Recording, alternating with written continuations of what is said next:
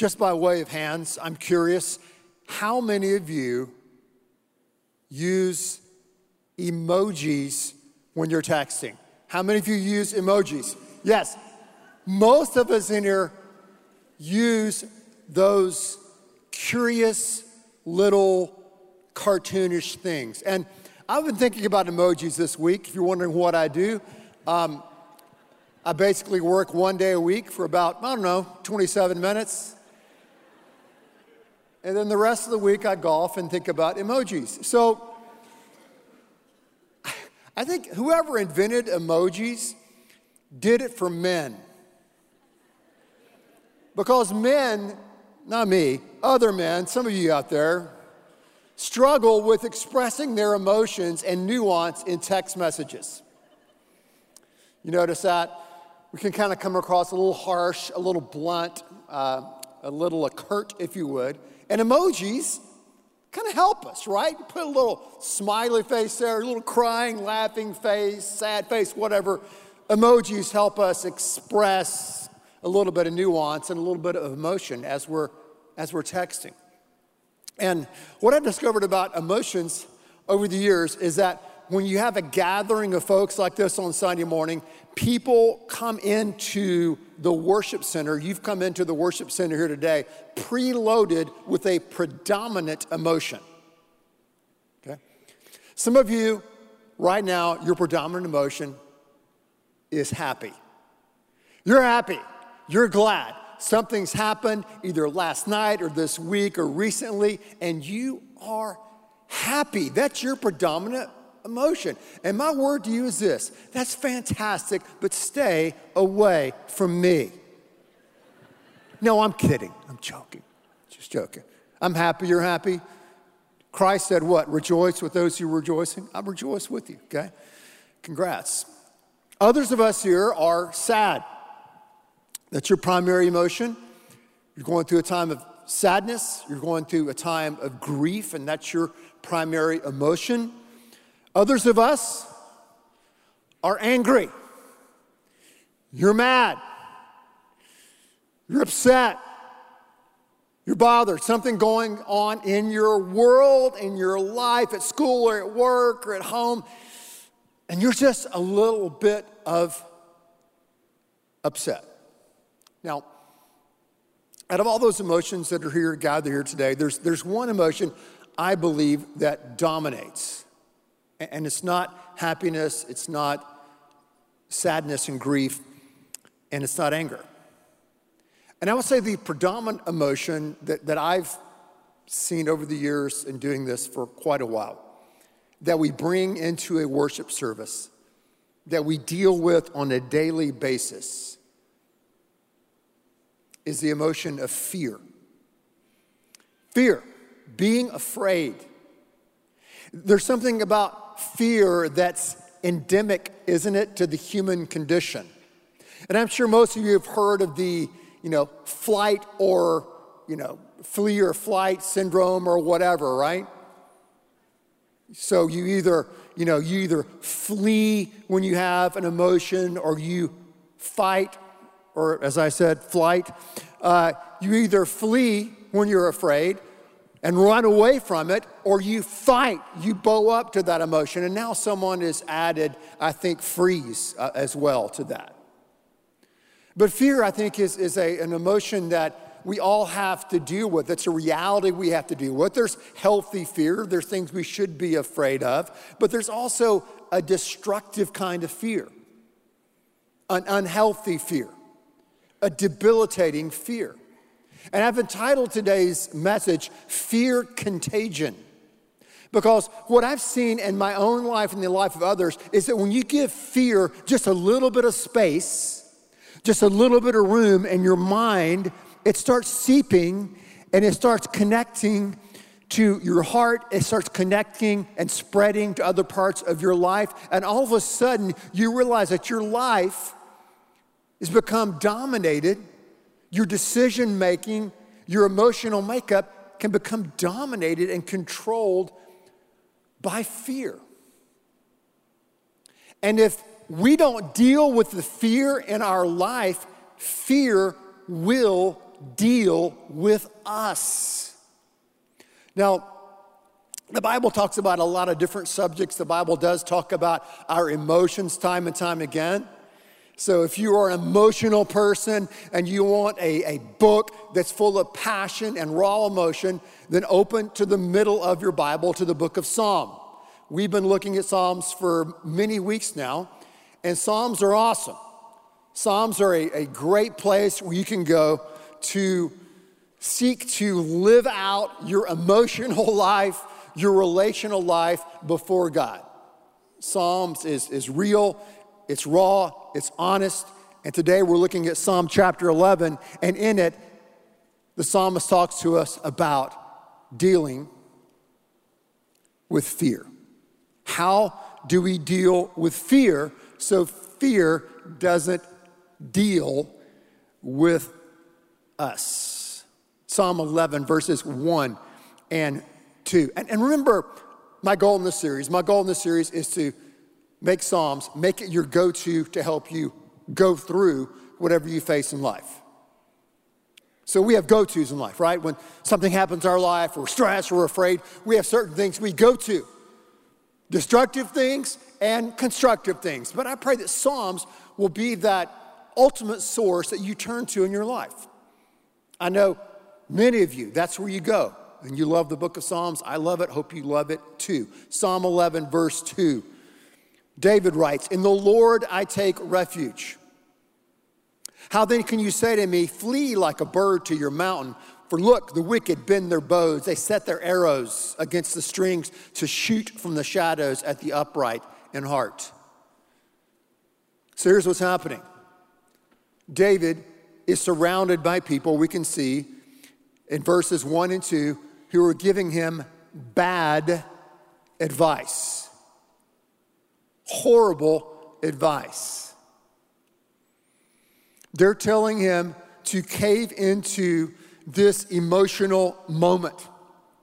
They're saying, David, don't you realize we're in harm's way? Don't you realize about what's to happen to us? We need to run. We need to flee. We need to get out of Dodge, get out of town before they get us. You're telling him to cave into this fear.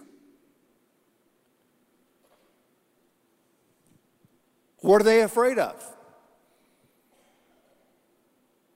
What are you afraid of?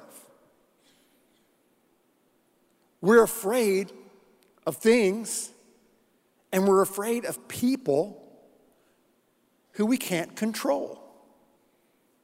Right? That's underlies a lot of destructive fear, isn't it? It's a fear of being out of control. It's the fear of feeling helpless.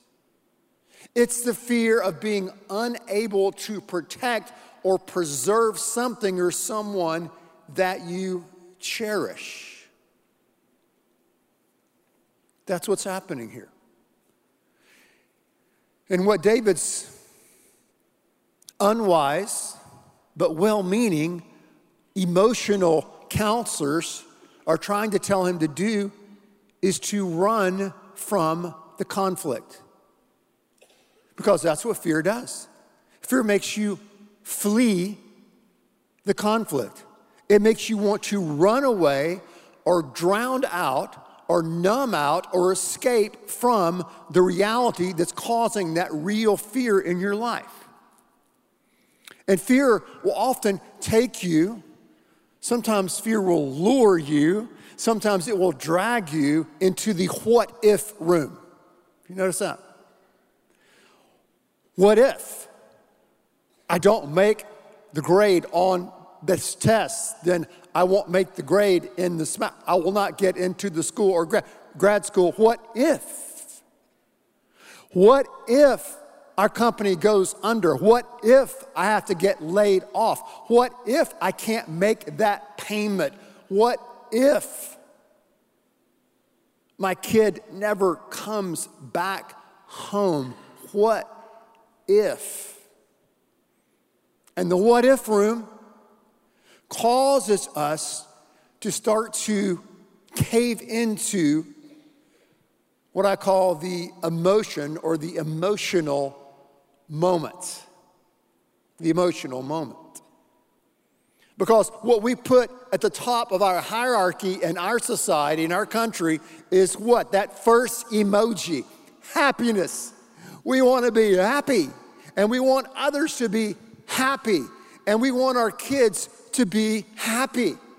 And because we bow down at the altar of happiness and comfort, many times we live in fear of making tough calls and tough choices. And I don't understand it because I didn't grow up this way, but we live in a time where parents are afraid of their kids. It doesn't matter if you're in the church or outside of the church. We live in a time in a society where parents are afraid of their kids. They're afraid to set boundaries. They're afraid to discipline them. They're afraid to be a parent. Listen, if you're a parent here, whether you are a single parent or not, it doesn't matter. God has called you to be their parent and not their pal. That's not your job, right? So, I'm not saying, if you're a mom or a dad, you need to be some detached, unemotional jerk and have a bunch of rules and laws without a relationship. I'm not saying that. But I'm saying in parenting kids and bringing them up and raising them, it's your job to be a parent and not to be a pal. Maybe the pal stuff will come later. Maybe, right? But for now, God's called you to parent them, to raise them up, and not to cave into the fears that surround so much of our parenting, the insecurity that can get up next to us. Fear. Fear can cause you to flee the conflict. Fear can cause you to cave into the emotional moment. Fear in parenting. Fear in friendship. Fear in the marketplace for taking a stand when you know you need to take a stand. Fear. We've got to deal with the fear, or fear will deal with us. Fear does not allow you and I to make good decisions. When we're making decisions based upon fear, we're listening to the wrong voice, the wrong emotion of the moment. Don't let fear, don't let the what if room control and dictate your future. God didn't design us to live a life that's dominated by fear. Fear gets inside of our minds, it gets inside of our heart. It's a contagion. It starts spreading into our emotions, into our thought life, into our work, into our families, our relationships, and fear can start taking over. Fear is a powerful force.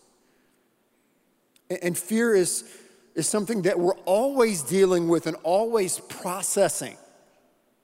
I'm not saying, don't be afraid. Don't do it. Stop it. And if you just stop it today and pray this prayer, you'll never be afraid again. No. That's not realistic. That's not life. That's not what God's word teaches. Fear is something that we all have to process and deal with. We have to deal with fear, or fear will deal with us. Let's see what David did.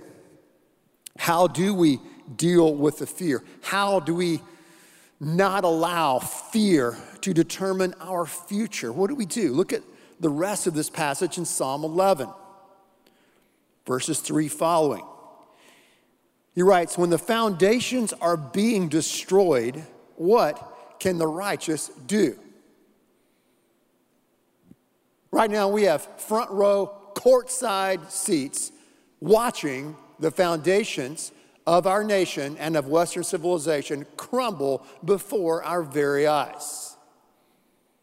And it's not just out there in the culture, it's in the church as well, as people are caving in to fear and all kind of craziness. We should do a series on that. Maybe one we will do that once. Okay, That's a joke, ladies and gentlemen. Okay, verse 4. Okay. The Lord is in his holy temple. The Lord is on his heavenly throne. He observes everyone on earth. His eyes examine them. The Lord examines the righteous, but the wicked, those who love violence, he hates with a passion. On the wicked he will rain fiery coals and burning sulfur. A scorching wind will be their lot. For the Lord is righteous. He loves justice. The upright will see his face. Now, when you read this passage, we have to realize that David, King David, as he's writing these things, is writing them, hundreds of years, centuries before the cross. So we know that God did come down to earth. We do know that Christ went to the cross, that he experienced the wrath of God on the cross. Justice for all the sins of the world were put on him, that if we trust in him, we can be forgiven and be made right with God. At the same time, we know that there's massive injustice in the world. And so there is still a future promise that when Christ comes again, that he will make all things right. Going back to fear, the fear factor. What's happening here? How does that relate to fear? Well, the people in David's world were caught up in the fear contagion. They were caught up in the emotion of the moment. They were telling David to cave in and run away and not deal with the fear. But what David was saying, David was saying, listen, I know about the wicked. I know that they're coming in on us. But let me tell you what I know. And David knows from personal experience.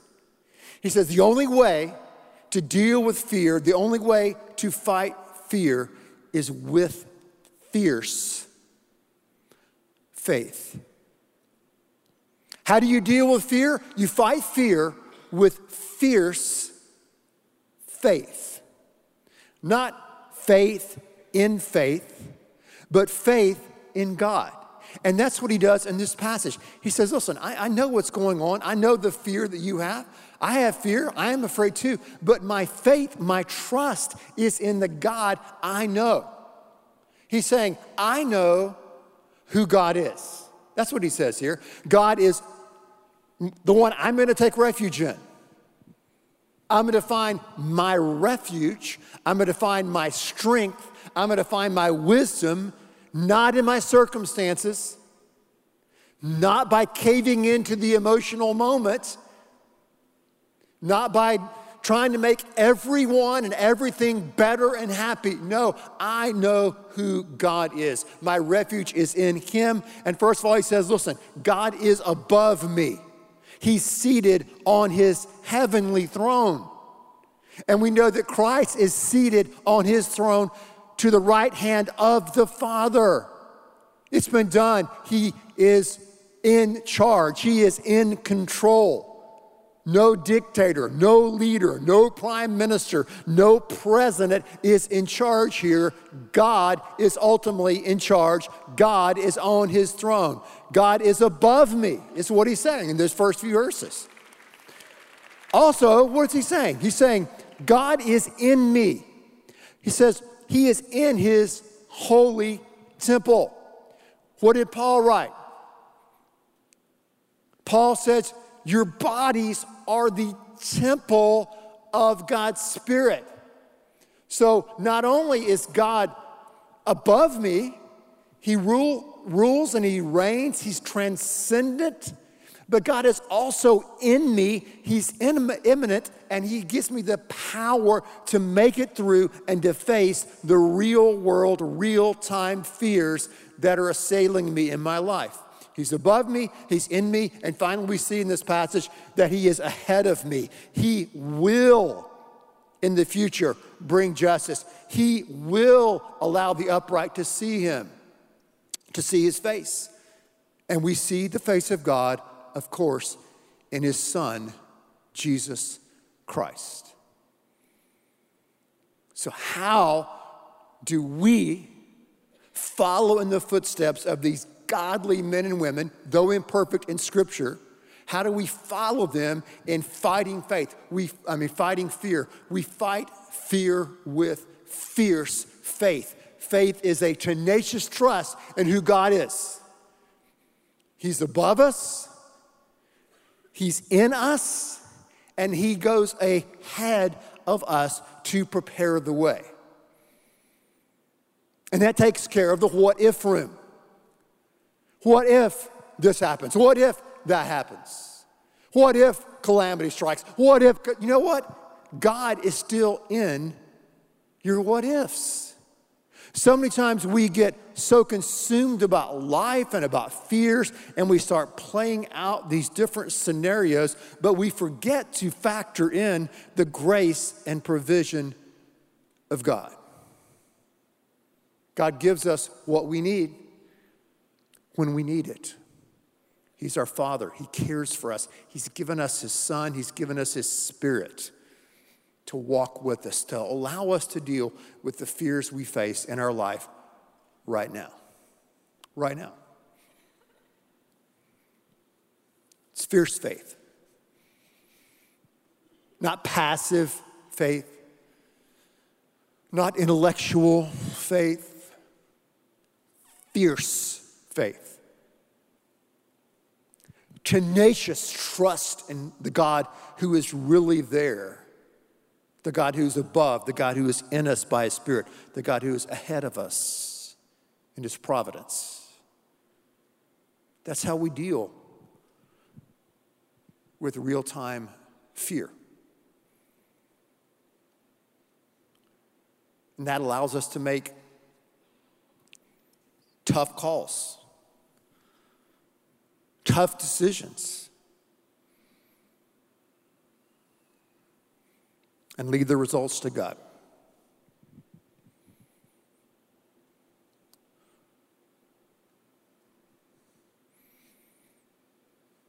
We have to move forward.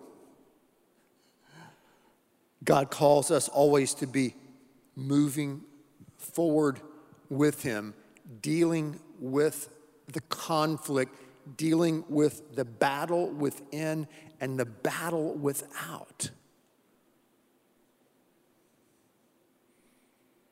I feel out of control. God's in control. I don't know how to face this situation. He goes before you. He's already there. I don't have the power and the strength to deal with this. I feel helpless. When I'm weak, He is strong in me. And He's given us so many tools, right?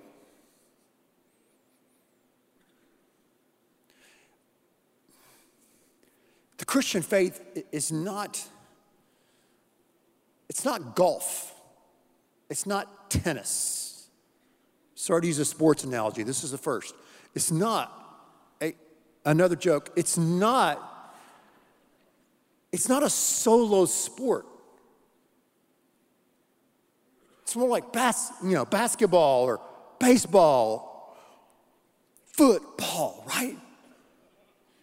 It's a team sport. When we come into Christianity, or we have a born-again experience, or you find God, or whatever you call that, you are invited to be a part and connected to a community of people, a church, a team. That's part of the deal. When you look back at the history of the church, there's no a la carte, I'm to become a Christian separate from a church. That's not possible. And so when we're fighting fear, when we're dealing with situations where we feel out of control and helpless and hopeless, we have one another, each other, to encourage us, to be there, and to give us wisdom when we think our emotions are going to take us away, especially that emotion of fear. So He's given us these wonderful tools where we can take refuge in the Lord, but that refuge is also right here in this room. It's also in the church. It's in the community. It's not just with our one-on-one time with God. And that's how we fight and deal with fear. And that's a part of our toolbox, if you would, or our arsenal when it comes to fierce faith. And the God who is, right, above us, the God who is in us, and the God who is going before us.